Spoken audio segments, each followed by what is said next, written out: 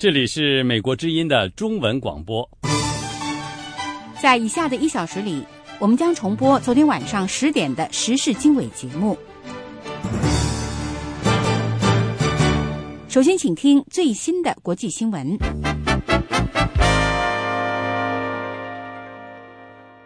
五角大楼警告朝鲜不要再发出炮击韩国和太平洋地区美军基地的威胁。美国国防官员说，美军已做好准备，可以应对朝鲜发动的任何侵略。朝鲜的声明说，平壤正在调派战略火箭和远程大炮，以攻击夏威夷关岛的美国目标以及韩国。这种狠话以前人们也听说过。不过，五角大楼发言人利特尔对新闻媒体说，美国国防部非常严肃地看待这类威胁。利特尔说，美国军队已做好准备应对任何的紧急情况。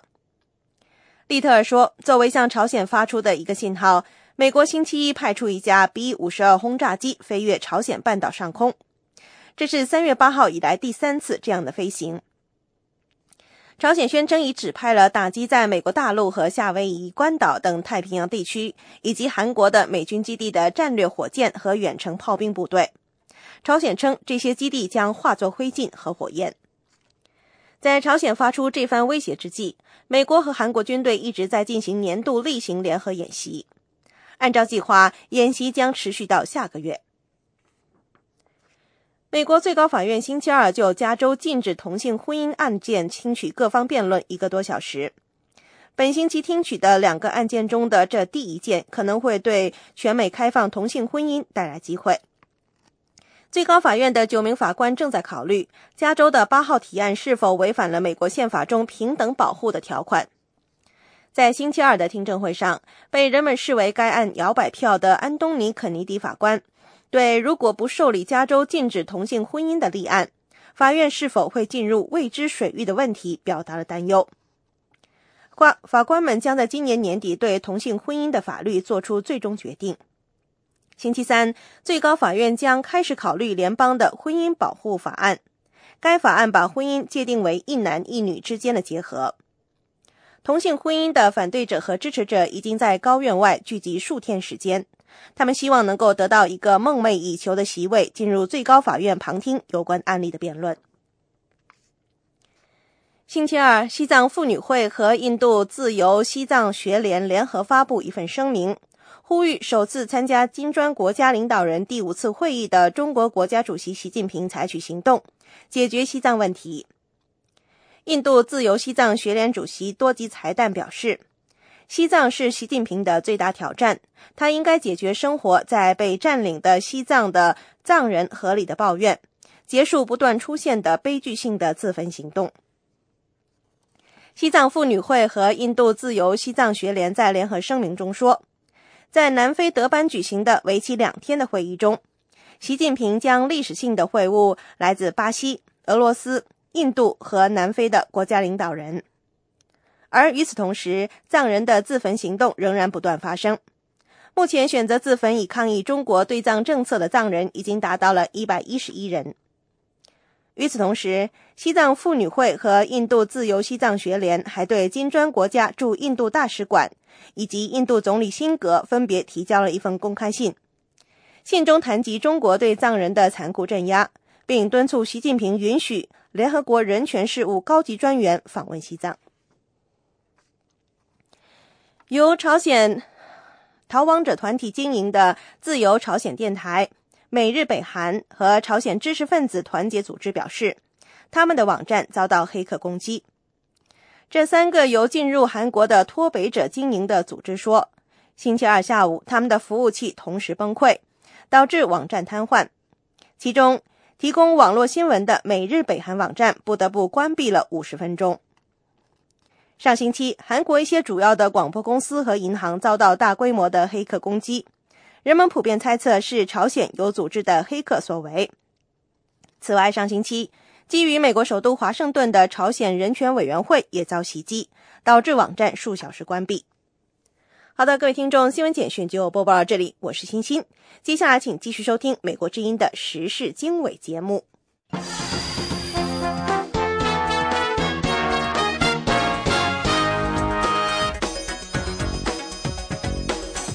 各位听众好，欢迎继续锁定收听美国之音的时事经纬，这里是美国首都华盛顿，我是节目的主持人安华。首先给大家介绍这个时段的主要内容。美国表示亚太军力再平衡的势头会加快。台湾国防部等单位对中国阻挠台湾参加东盟最近一次防务会议表示遗憾和不满。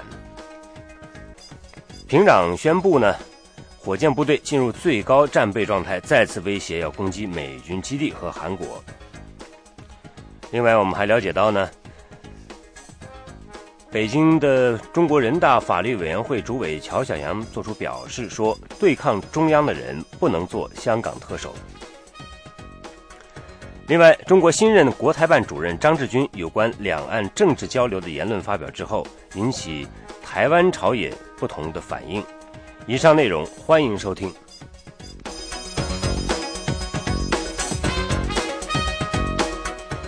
好，欢迎继续收听美国之音的时事经纬。那么接下来的这篇报道，我们来了解的是美国国防部官员表示说尽管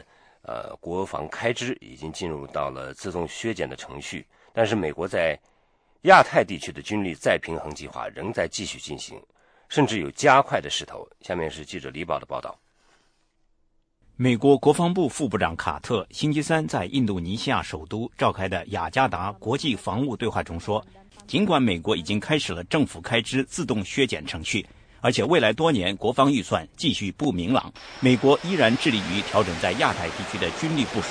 并且力所能及的利用国防部仍然掌握的一些灵活性，在预算方面优先保护在亚太地区的军力部署再平衡计划。卡特副部长在发言中说，美国的陆军、海军陆战队和特种部队已经完成在伊拉克的战斗使命，并逐步撤出阿富汗。美军在亚太地区的军力再平衡在继续进行，甚至有加快的势头。在武器装备方面，空军将向该地区增派 F-22 隐形战斗机，并在太空、网络以及情报收集等领域强化作战能力。他还说，美国将优先拨款研发和改进适合部署在亚太地区的先进武器装备，包括维吉尼亚级核潜艇、第5代联合战斗机和 P-8 型海上巡逻机。今年2月12号，卡特在国会参议院军事委员会召集的听证会上说，已经启动的政府开支自动削减程序将使本财政年度的国防开支减少近500亿美元。与此同时，国会依然在未来的政府预算问题上争执不休，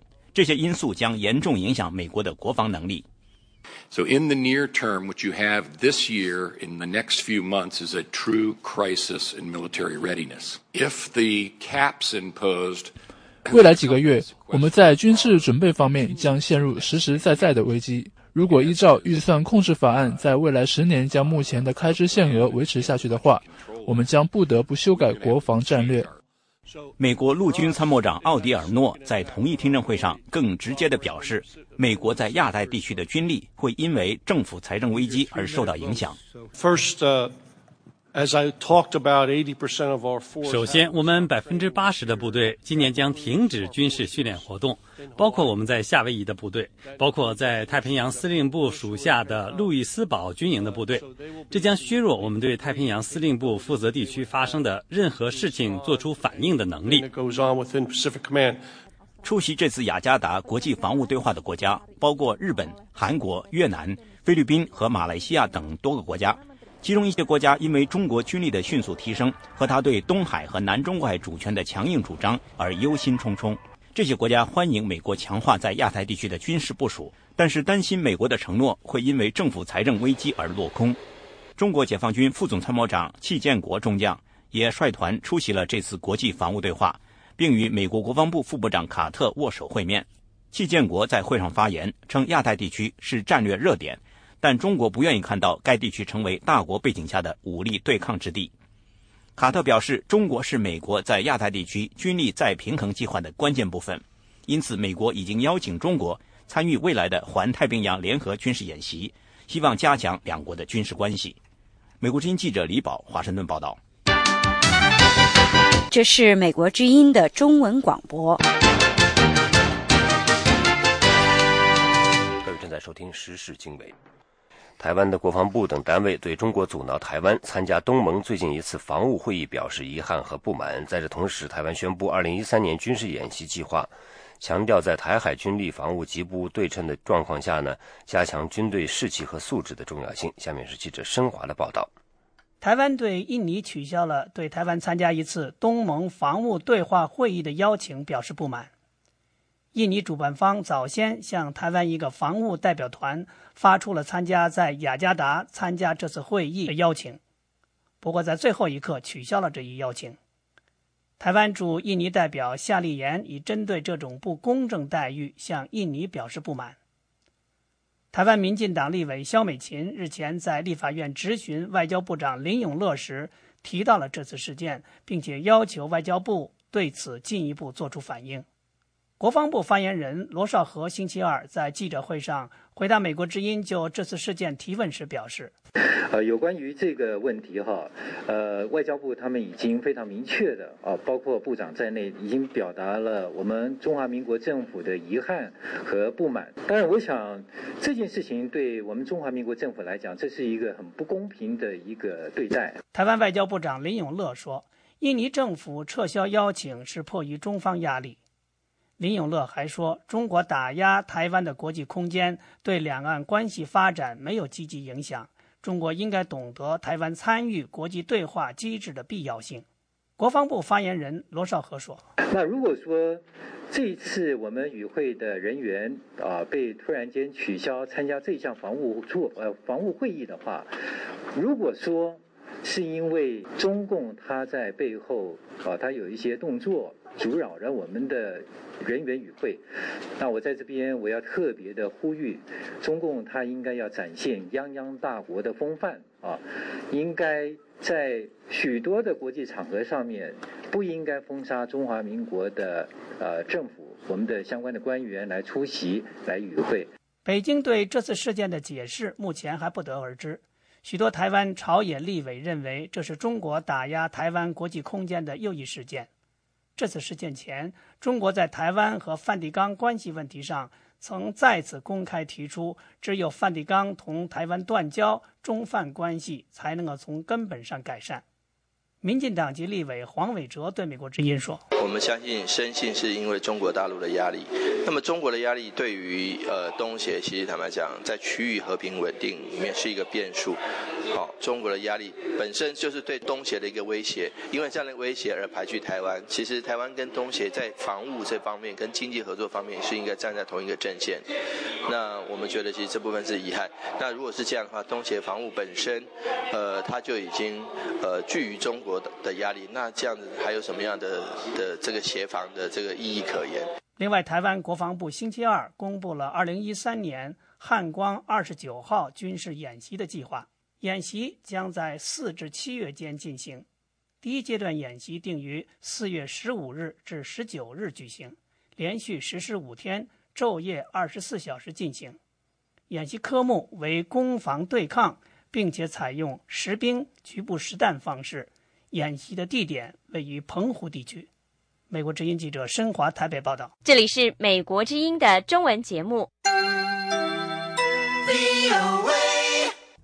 美国之音时事经纬呢，下面我们要了解的是美国军队的消息。美军做好了准备，将要承受所谓开支封存，也就是预算被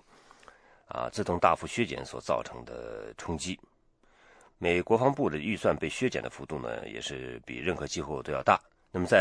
对于这个马里兰州安德鲁斯空军基地的第459空中加油预备队来说呢，这意味着飞行员的收入减少，飞行时间缩短。好，下面请听美国之音的报道。空军上尉弗兰克·吉利亚尔是一名 KC-135型空中加油机的飞行员。他说 ，KC-135 也能改装成一所空中医院。与其他空军飞行员一样，吉利亚尔的飞行时间也要减少18%，这意味着他将减少在空中给其他执行任务的飞机加油的时间。他表示，当然，战斗力肯定会受到影响。如果开始执行新的预算，所有以文职人员受聘的预备役军人每周都要削减1天的工作，收入会减少20%。吉利亚尔说。很多开支都要受影响啊，就像我有自己的家，需要交水电费和每天的日用开销，日子会不好过的。空军下士凯文·韦德除了负责维修 KC-135 空中加油机，还兼任教官。他已经降低了手机的开支，卖掉了他的第2辆汽车。现在他正考虑即将举行的婚礼的费用。我们想我们自己付婚礼费用的计划看来有难度。我们现在正在把我们收入的一部分存起来。现在还能这样做，但是以后会有些紧张。安德鲁斯空军基地的 KC-135 空中加油机预备队有230名文职人员，人人都面临预算开支的削减。他们的主要任务有2个：空中加油并训练飞行员如何完成在空中对接并加油的任务。但他们的飞机老旧 ，KC-135 是1950年代后期制造的。飞机上还能找到过去的痕迹，比如这个6分移接口，引航员可以打开阀门，观看星星，测定航线。空军已经跟波音公司签了合同，将以新机型淘汰这些旧飞机，但是美军正在等待国会批准这笔费用。威廉·梅森是连队的指挥官，虽然他官至上校，但他的军衔无法保护他的工资不被削减。现在他需要动用存款为女儿支付大学学费。他说，军费预算的削减恐怕会让空军遭受更多损失。不让飞行员飞行并重新培训他们，其花费很大，要大过让他们整月继续飞行并保持其战斗力的费用。梅森上校认为，如果执行削减，恐怕需要1年的时间才能让他的队伍恢复战斗力。现在，安德鲁斯空军基地还没有受到预算削减的影响。不过，如果美国会议员不采取行动制止预算的削减，那么安德鲁斯空军基地就会失去很多急需的费用。美国之音继续为您播送中文节目。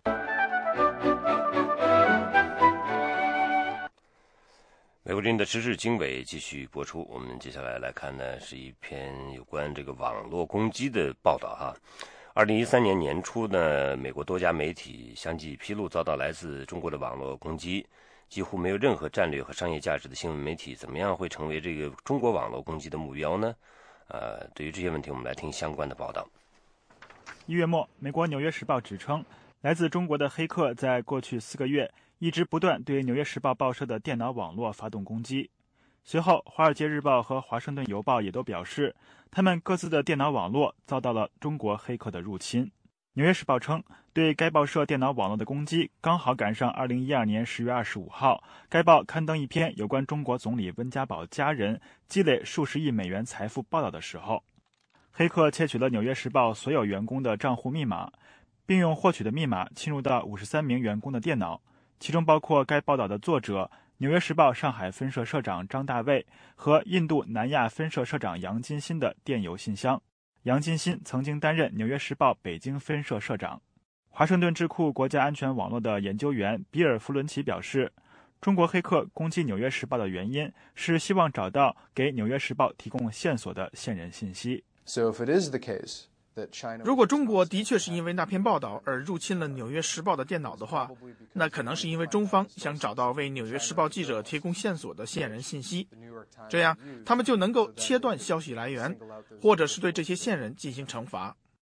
如出一辙的是，美国彭博社2012年7月因发表一篇文章，披露中共总书记、时任国家副主席习近平家人聚敛巨额财富后，其电脑网络也遭到了来自中国的黑客攻击。《纽约时报》在后续的报道中指出，中国黑客窃取了30多名西方媒体记者和高管的电子邮件、联系人和电脑文件。这些被中国黑客盯上的西方记者都曾撰写过有关中国领导人、中国政治和法治的报道。国家安全网络的弗伦奇表示，如果从中国限制言论自由的角度去分析，就不难看出中国为什么要入侵美国新闻媒体的电脑网络。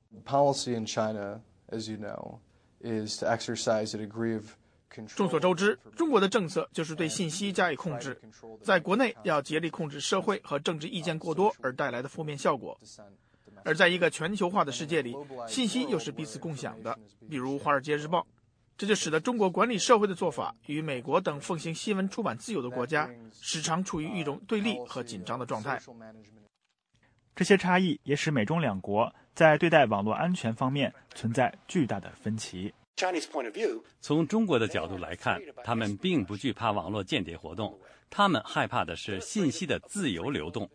华盛顿智库传统基金会的军事高级研究员程斌说，除了新闻媒体以外，中国的网络间谍行动几乎触及到人们能够想象得到的一切军事和民间领域。比如说，在几年前，加拿大发现了一个幽灵网，据信中国的黑客通过这个间谍网络窃取了达赖喇嘛的电子邮件通讯录、印度政府的外交联络部，还有众多外国公司。谷歌公司也遭遇了类似的问题，他们的电子邮件服务器遭到了我们认为是中国黑客的攻击。所以说，中国网络间谍活动次数之大、范围之广，是中国开展的网络谍战独一无二。程斌认为，中国已经将这场网络情报谍战上升到一场全面的信息争夺战。中国之所以要掌握尽可能多的信息和情报，其最终目的是要在这场21世纪的新冷战中赢得主动，抢占先机。中国人强调的是，最终他们搜集到的所有这些决策、这些信息，只有在被人接触、分析和判断后才有价值。所以说，决策是怎么制定的，过程是什么，谁参与了决策，谁有最终的话语权，谁没有，这是非常非常重要的。我认为和其他任何相比，这才是中国人最想获得的。可见，中国正在和美国进行一场全方位的网络谍战。在下一集里，我们将为您介绍网络战中的潜在目标，敬请收看。VOA 卫视林峰、于洋，华盛顿报道。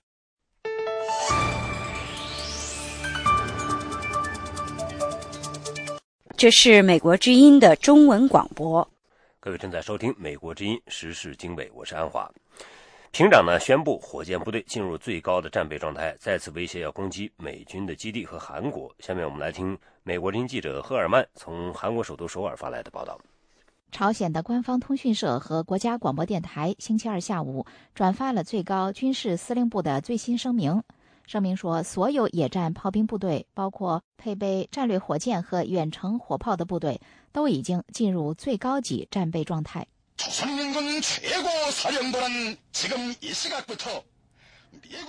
平壤中央广播电台的播音员宣读的军方声明说，这些部队将瞄准美国本土、夏威夷和关岛的进攻基地上所有的敌人目标。平壤广播电台说，这些目标还包括韩国，而且说一旦开火，一切都将夷为平地，化为灰烬。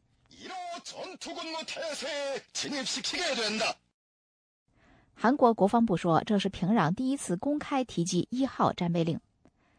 平壤的战争威胁不断升级，这是最新的威胁。最近，平壤曾经威胁要对美国发动先发制人的核打击。在平壤向其火箭部队发出战备令之前，美军在和韩国举行的年度联合军演中，曾经派出 B-52 型轰炸机飞越朝鲜半岛。就在朝鲜发布战备令的几个小时之前，韩国总统朴槿惠说，现在到了平壤为了自身利益改弦易辙的时候了。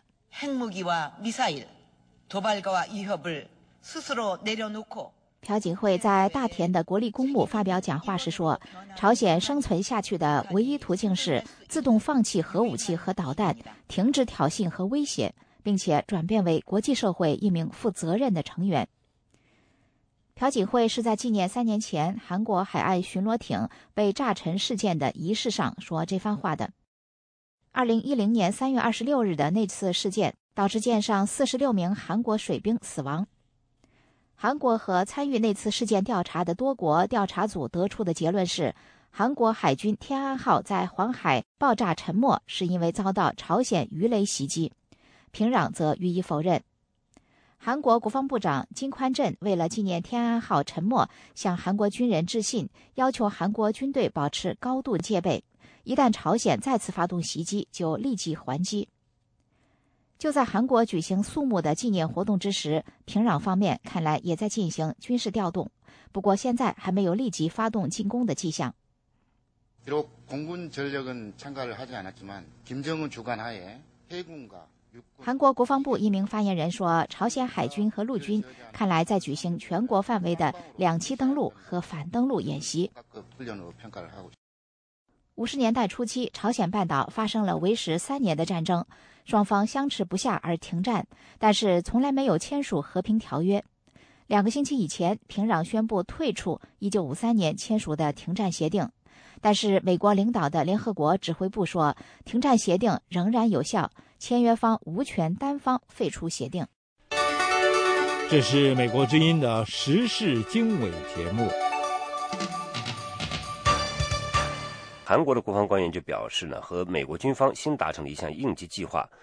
将使得他们能够迅速果断地反击来自北韩的最新挑衅。下面是记者赫尔曼在首尔的报道。美韩上星期五签署了这项联合反挑衅计划。与此同时，朝鲜半岛处在南北韩60年前签署结束武装冲突的停战协议以来局势最紧张的时期之一。韩国官员说，新计划并没有改变美国军队战时对半岛军队的行动控制。不过，根据该项计划，当北韩发动小规模挑衅，但其规模又没有大到全面战争时，韩国需首先应对。韩国国防部发言人金民世表示，根据新的计划，北韩发动小规模挑衅时，韩国可以要求美国军队的支援。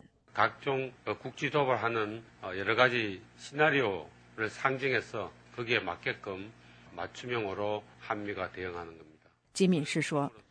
计划确定了要求美国支援以应对小规模挑衅的各种情况。他说，这将有助于约束北韩，使他不会肆无忌惮。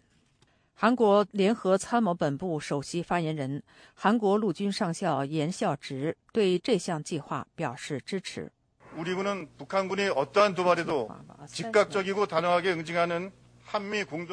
严孝直说，新协议意味着韩国军队现在处于更好的联合战备态势，因此能够快速坚决地回应北韩的任何挑衅。韩国国防与安全论坛资深研究员杨玉说，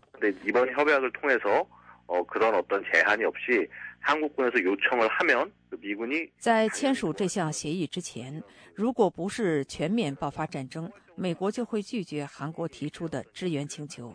杨玉说，现在一旦提出请求，美国就会自动跟韩国军队一道应对挑衅。北韩最近的这类挑衅发生在2010年11月，当时韩国一个前沿岛遭到炮击，2名平民和2名水兵在炮击中丧生。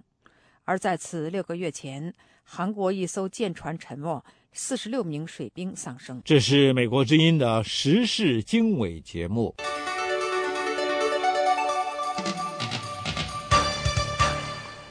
那么美国之音的时事经纬呢，接下来给大家介绍的是中国领导人习近平对俄罗斯的访问呢，进一步推动加强了双方在能源领域的合作，涉及到俄罗斯向中国出口天然气啊、电能啊、石油以及核电站的建设项目等等。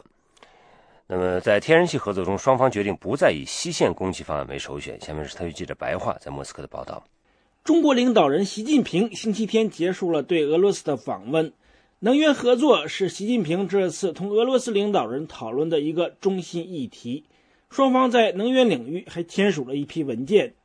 垄断天然气开采和出口业务的俄罗斯天然气工业公司总裁米勒说，双方这次达成一致，通过东线方案向中国供应天然气被列为首选。这次在天然气领域签署的文件具有长远的战略意义，这为最终签订30年的长期天然气供货合同奠定了基础。米勒说，中国有可能以贷款的方式先向俄罗斯支付购买天然气的预付款，预计从2018年起，俄罗斯通过东线方案可向中国每年供货380亿立方米的天然气，未来这个数字可提高到600亿立方米。双方计划在今年6月份签订具有法律约束力的文件，到年底时签订长期的供货合同。但米勒并未透露中国将支付天然气预付款的具体数字，这同两国尚未就天然气的价格达成一致有关。东线方案涉及把与中国邻近的伊尔库斯克地区的科维克金和雅库特地区的察延金2块天然气田的天然气出口到中国。俄罗斯总统普京多年前访华时曾确定了先西线后东线供气的双方天然气合作战略，因此已经持续了10年的双方天然气谈判过去一直围绕西线方案展开。西线方案是经过俄罗斯的阿尔泰地区通过中国新疆铺设管道向中国出口天然气，但西线方案的谈判因为价格分歧巨大，至今没有任何结果。能源专家西蒙诺夫认为，由于中亚天然气经过新疆输入中国，中国西北和南部地区并不太需要再经过新疆进口俄罗斯的天然气。另一方面，负责向西线管道供气的几个西伯利亚天然气田的天然气目前都向欧洲出口，这些天然气早有买主。这2个原因造成两国在价格问题上都不肯妥协。西蒙诺夫说，东线方案的天然气田都临近中国，这些天然气可出口到急需能源的中国北部和东北地区。对俄罗斯来说，供应东线的天然气目前尚无买家，这就给两国东线天然气价格谈判提供了很大的灵活性。西蒙诺夫说，他说，在西线天然气谈判中，中国要求折扣，这是不可能的，因为只有在商品无法卖掉的情况下才能打折扣，而西线的那些天然气都出口到欧洲，并不愁买家。所以我一直都在呼吁要把俄中天然气谈判从西线方案转移到东线方案来。这次双方终于决定东线方案优先，所以天然气领域出现突破，达成交易的可能性非常大。此外，两国这次还讨论了从萨哈林或是从弗拉迪沃斯托克，也就是中国称作的海参崴，向中国出口液化气的可能。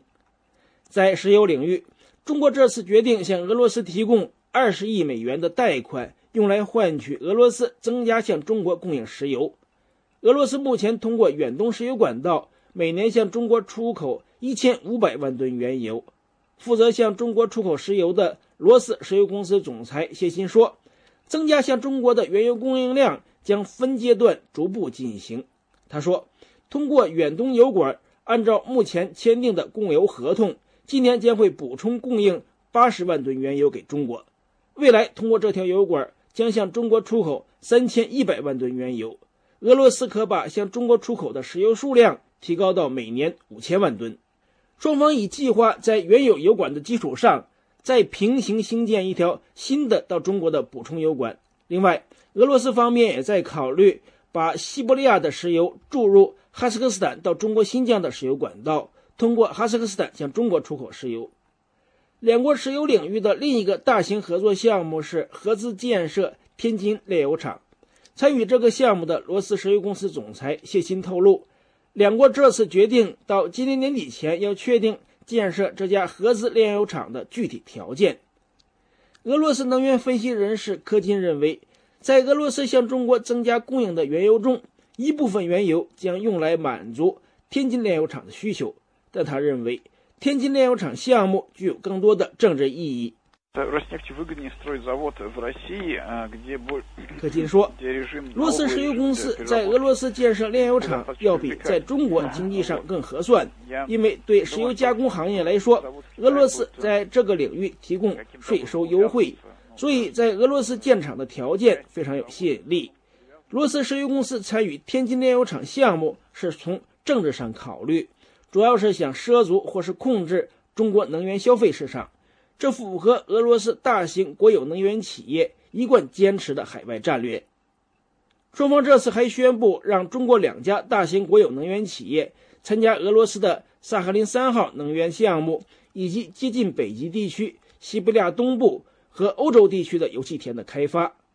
在电能领域，双方这次签署了俄罗斯长期向中国供电的协议，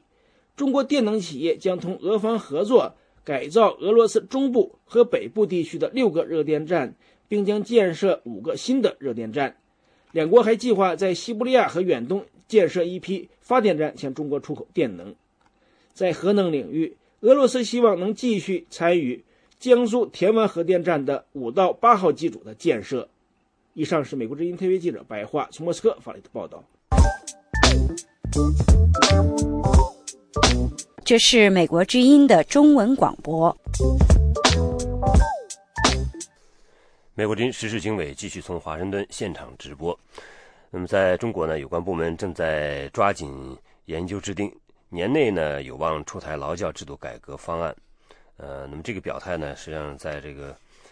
李克强在人大的闭幕会的这个记者会上呢，也已经是给出了一个消息。那么在这种新形势下呢，山东一位被劳教维权的访民的这个妻子呢，突然接到当地警方电话说，家属呢提出这个因为家庭困难就可以申请提前释放这位被劳教的人员。那么在农历新年前提前40天被解除劳教的维权人士李铁强指出，警方致电这位被劳教上访人士的家属，谈到提前释放的问题可能和劳教制度渴望取消有关。同时希望呢劳教制度改革后的出台的新法呢不是只换汤不换药。好，下面来听记者叶斌的报道。山东访民刘厚顺家住威海文登市，原是经商的小业主。2005年，他到外地进货，被误认为是上访人员被抓，并且被打成轻伤，甚至被送进精神病院住了16天。2007年已经被劳教过一次，刑期是1年。后来他在申冤上访讨说法的过程中被抓多次关押。去年8月又从大连被文登市解放人员抓到烟台，再次被关进劳教所，劳教刑期定为1年半。不过这2天他的案子似乎有了转机。刘厚顺的妻子丛水琴对美国之音表示，文登市天福派出所人员星期1打电话来说，家属提出困难申请就可以提前释放她丈夫。她说，昨天可能10点多左右吧，他说是那个就没有车，有车看看有没有车，有车到我家来，说是要我写个那个困难申请，就是说是我家生活困难，我有病，说是那个可以把就那个我家老刘那个放出来。丛水琴披露，去年中共18大期间，当局曾派人在他家外面看守，预防他去北京上访，揭露他家遭受地方当局迫害，和文登驻京解放人员刘增林和派出所所长袁军和副所长石楠等人为关押她丈夫而花钱买通劳教所等丑行。他表示，现在派出所打电话说提前释放刘厚顺，可能跟李克强总理所说的劳教改革有关，也可能无关，但是他目前没有打算按照警方提出的建议写要求提前释放的困难申请，因为刘厚顺被抓去劳教时，警方和解放单位并没有履行正式手续。他说，他们抓的时候都没有告诉我我们劳教连一个劳教书手了都没有，你们谁也抓谁也放，不干我什么事，你们越抓抓越放，现在让我写什么申请？不久前从劳教所被提前40天释放的辽宁黑山县维权工人李铁强对美国之音说，他前些日子到北京被关押，刚回到家乡，不了解李克强总理这个月早些时候在中外记者会上谈及劳教制度改革方案的具体内容，但是他感觉刘厚顺可能获得提前释放跟劳教制度改革有某种关系。他说，我第一反应我分析那个有可能是劳教法律法规可能要出台吧，法律要出台也行有关系。再一个第二方面呢，也可能是上访迫于压力吧，这个咱确定不了。现在我也最近也不清楚，我也刚回北京上访回来被关押刚出来，说的有可能跟劳教这制度改革是官方有这政策了，官方找个借口，也可能是出于别人，现在不能确定。李铁强指出，劳教制度早已被地方当局滥用，当成压制和迫害维权人士的维稳工具。他认为，中国政府高层现在认识到改革劳教制度的必要性，要解决劳教制度被非法滥用的问题，这是维权人士和维护正义的公民的胜利。他强调，人们需要密切关注，严防将要取代劳教制度的新法成为地方官员继续变相剥夺公民自由的工具。他说，这一开始一定要把住关，大伙儿要给予极大的关注，正义的我们支持，就说不正确的我们坚决反对。所以这学校教养，我感觉还是就某种意义上，起码是我感觉是我们胜利也很多人付出了生命鲜血或者自由的代价。07年、06年之前，我还签过字，大伙儿这推动中国的法治建设也都签过字，说人民大伙儿说这事儿我感觉挺重要，取消教养。但是新的法律出台，到底好与坏，我们大伙儿也各方面人士要极力的关注，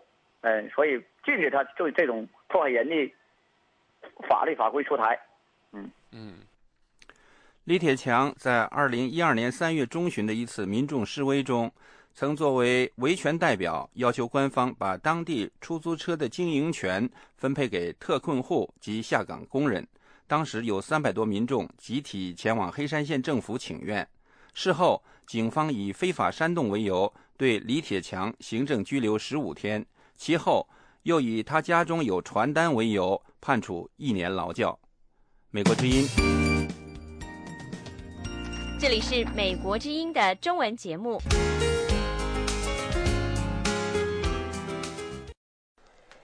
好，欢迎继续锁定收听美国之音的时事经纬。下面我们再来关注中国在传出大月份的这个胎儿被强制从母体中引产的消息。那么下面呢，我们来听记者陆阳的报道。美国民间组织女童之声等中国境外多家网站消息，3月22号，安徽省滁州市凤阳县一位怀孕7个月的33岁吕姓妇女，因计划外怀孕，被当地计生委官员强行带到医院，腹中胎儿被注射毒针致死之后引产。当地医院是3月22号给吕女士注射了打胎的针剂，2天后，也就是3月24号，死去的胎儿从母亲的子宫中出来。在中国国家计生委去年7月19号召开的2012年全国人口和计划生育半年工作会议上，时任计生委主任的王霞在讲话中强调，引导群众自觉实行计划生育，坚决杜绝大月份引产。据百度百科，大月份引产是指怀孕10到28周，胎儿已经形成后，用人工的方法终止妊娠的措施。大月份引产的后遗症包括孕妇产后出血、产道损伤，并极易发生继发感染甚至休克等严重后果。美国之音记者3月26号首先尝试跟吕女士的丈夫联系，但是被告知来电已被转接到该手机用户开通的中国移动来电提示服务台。记者随后拨打滁州市计生委电话，接听电话的人员告诉记者，已经有专人处理这件事，详情其他人不清楚。您好，请问是那个滁州市的这个妇联吗？打错了，是人口计生委。我呢，就是这个是媒体的记者，我想知道一下，这个您那儿有一个这个姓吕的女士，她怀孕了7个月的这个胎儿被强行的堕胎了，这个情况您了解吗？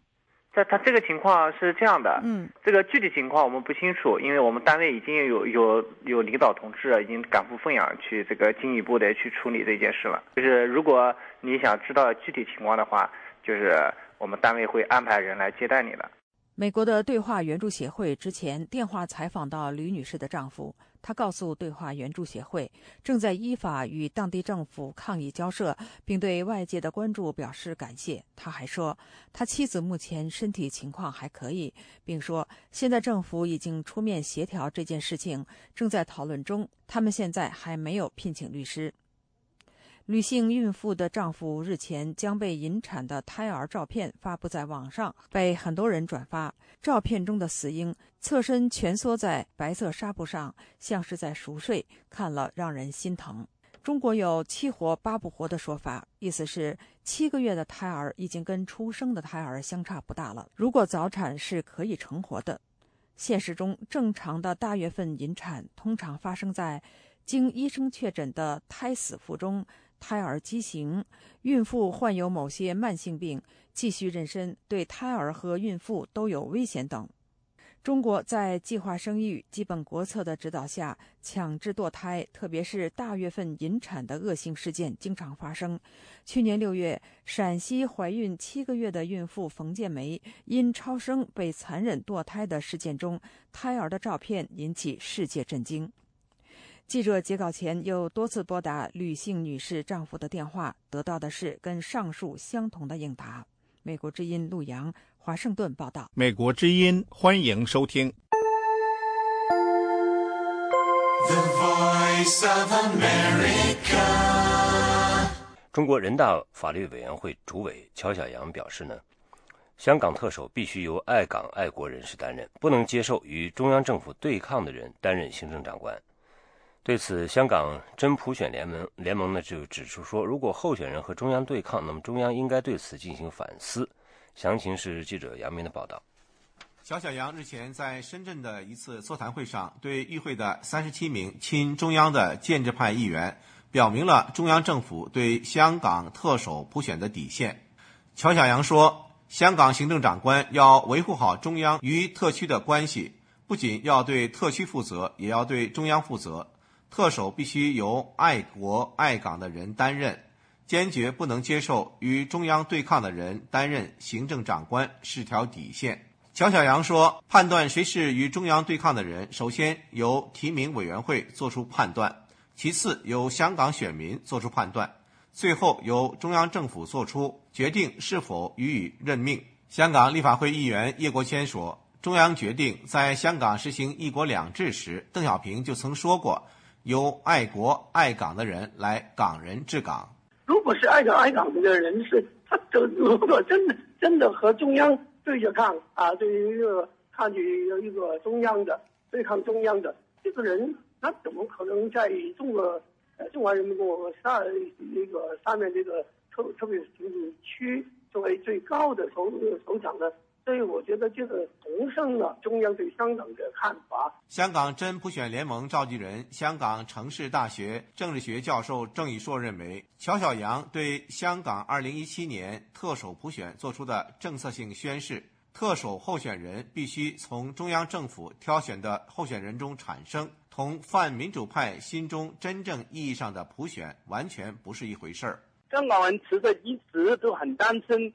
中央答应所谓普选就是这么些回事他要控制你这个提名的情绪。现在呢，果然呢是不幸于严重了。这种情况，香港人是清楚不能接受的了。2017年，香港将举行行政长官的普选，但谁能成为特首的候选人是建制派和泛民主派争议的关键。建制派认为要先进行所谓的预选来筛选候选人，而泛民主派则要求实行真正意义的一人一票的普选。乔晓阳说，香港基本法第45条规定，特首普选时需组成一个有广泛代表性的提名委员会，按民主程序提名特首候选人，然后普选产生。2007年12月，人大常委会有关决定进一步规定，提名委员会可参照基本法附件1有关选举委员会现行规定组成。提名委员会需按照民主程序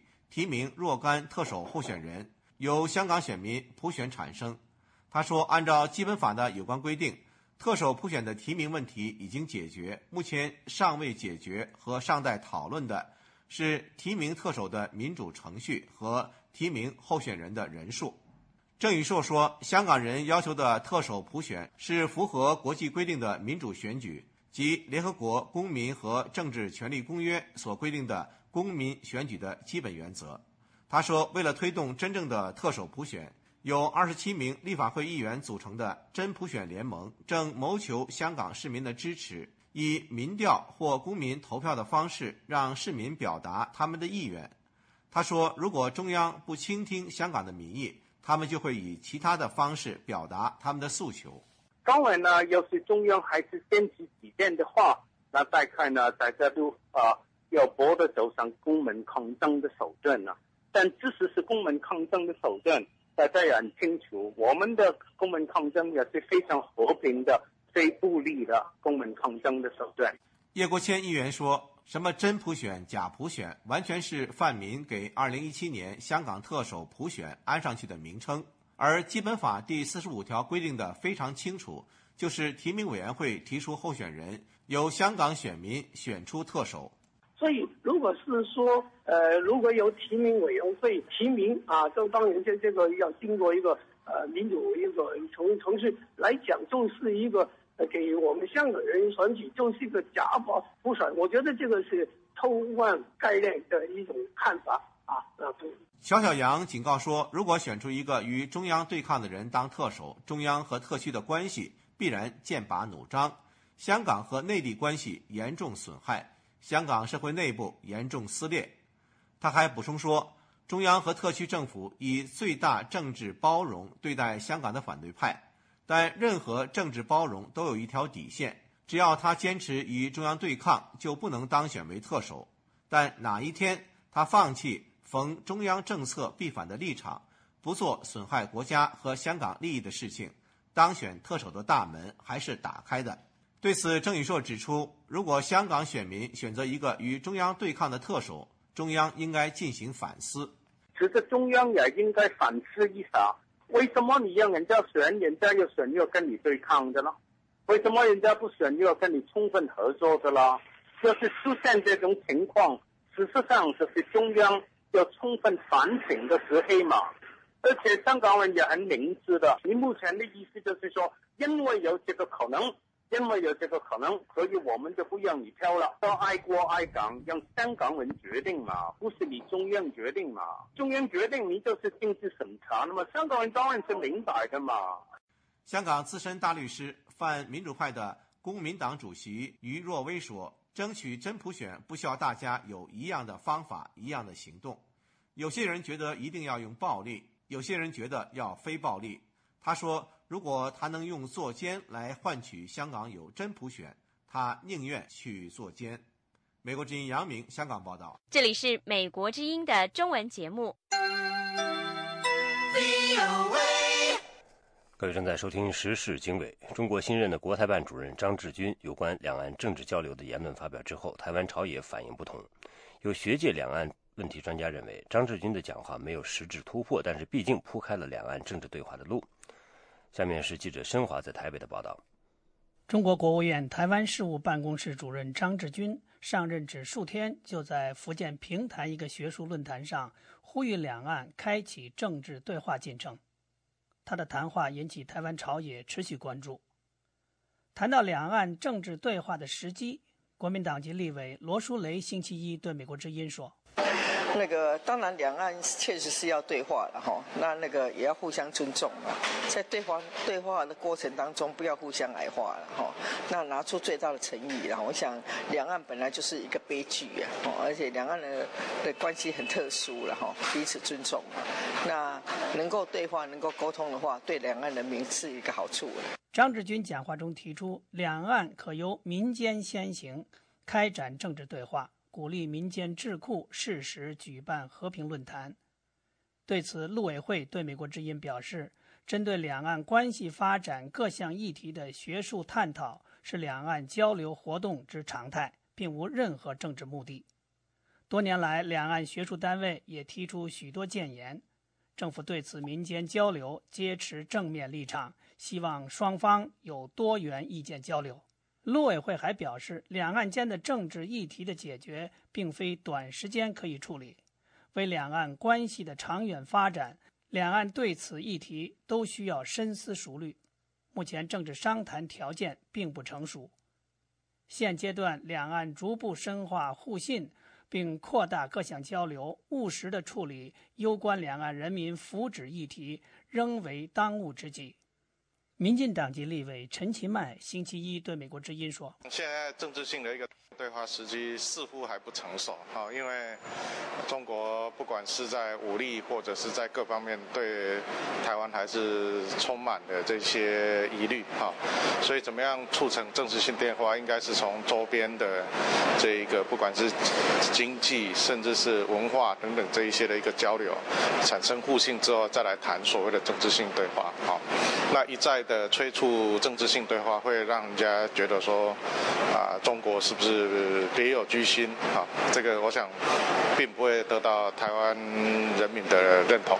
台湾海基会前董事长洪其昌则对美国之音说，台湾准备好的，大陆却没有准备好。美国之音记者申华台北报道。美国之音时事经纬，欢迎收听。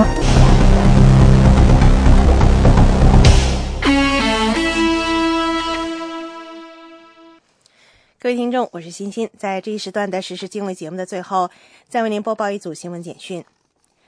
越南指责一艘中国船只在两国争议海域向越南船只开火。越南方面前年谴责这一事件的发生，称中方严重侵犯其领土主权，但是并没有提及是否造成人员伤亡。越南外交部发言人怡安表示，上周三，越南渔船在有争议的西沙群岛附近捕鱼时，被中国渔船追逐并发射照明弹，引起船舱内起火。对此，越南方面已经向中国驻河内大使馆提出正式抗议，敦促中方调查并严肃处理这一非法和不人道的行为，并赔偿越南渔民的损失。对此，中国方面则有着完全不同的立场。中国外交部发言人洪磊否认有越南渔船受损，并表示中方只是对在中国领海进行非法作业的越南渔船采取了合理合法的行动。对于中越在南中国海的又一次擦枪走火，美国国务院发言人文特雷尔3月26号在回答记者提问时表示，美国强烈反对在南中国海使用或者威胁使用武力，以进一步推进在这一领海宣示主权。在被问及这一事件是否标志着南中国海争端升级，文特雷尔说，需要对中越双方了解更多的信息，现在还无法下结论。星期二公布的一些研究报告显示了世界最大经济体美国经济呈现复杂景象。美国经济正在从几十年来最糟糕的经济衰退中慢慢复苏。2月份工厂订单大幅度增加，商业部的报告显示，2月份耐用品的工厂订单增加了 5.7%。 另外一份私人研究公司的报告显示，美国20个最大城市的房屋价格在截止到1月份的前12个月中上涨超过 8%。 房屋市场中严重的问题是导致美国金融危机的一个重要因素。不过和这些报告不同的是，3月份消费者信心大幅度下降。消费者告诉美国经济咨商理事会的研究人员说，在政府财政问题上产生的政治纷争让他们对经济感到担心。经济学家密切关注消费者信心，因为美国消费者需求占据了 70% 的美国经济活动。美国总统奥巴马说，他将提名茱莉亚·皮尔森出任保护总统和家人的美国特勤局局长，这将是美国特勤局的第一位女性局长。奥巴马总统说，皮尔森绝对是领导特勤局的合格人选，他在特勤局有30年的模范工作生涯。皮尔森目前是特勤局的办公厅主任。皮尔森刚踏入职场的时候是佛罗里达州奥兰多的一名警察，他的任命不用经过国会参议院认可。特勤局的责任除了保护总统之外，还包括调查盗版、信用卡欺诈以及其他的金融犯罪行为。五角大楼警告朝鲜不要再发出炮击韩国和太平洋地区美军基地的威胁。美国国防官员说，美军已做好准备，可以应对朝鲜发动的任何侵略。朝鲜的声明说，平壤正在调派战略火箭和远程大炮，以攻击夏威夷关岛的美国目标以及韩国。这种狠话以前人们也听说过，不过五角大楼发言人乔治·利特尔对新闻媒体说，美国国防部非常严肃地看待这类威胁。利特尔说，美国军队已做好准备应对任何紧急情况。利特尔还说，作为向朝鲜发出的一个信号，美国星期一派出了一架 B-52 轰炸机飞越朝鲜半岛上空，这是3月8号以来第3次这样的飞行。朝鲜宣称已指派了打击在美国大陆和夏威夷、关岛等太平洋地区敌韩国美军基地的战略火箭和远程炮兵部队。以上是这1小时的国际新闻。您如果需要获取更多的信息，请访问美国之音网站 www.voachinese.com。如需和我们联系，美国之音的电邮地址是 chinese@voanews.com。美国之音现在结束今天上午的中文广播。This program has come to you from the Voice of America, Washington.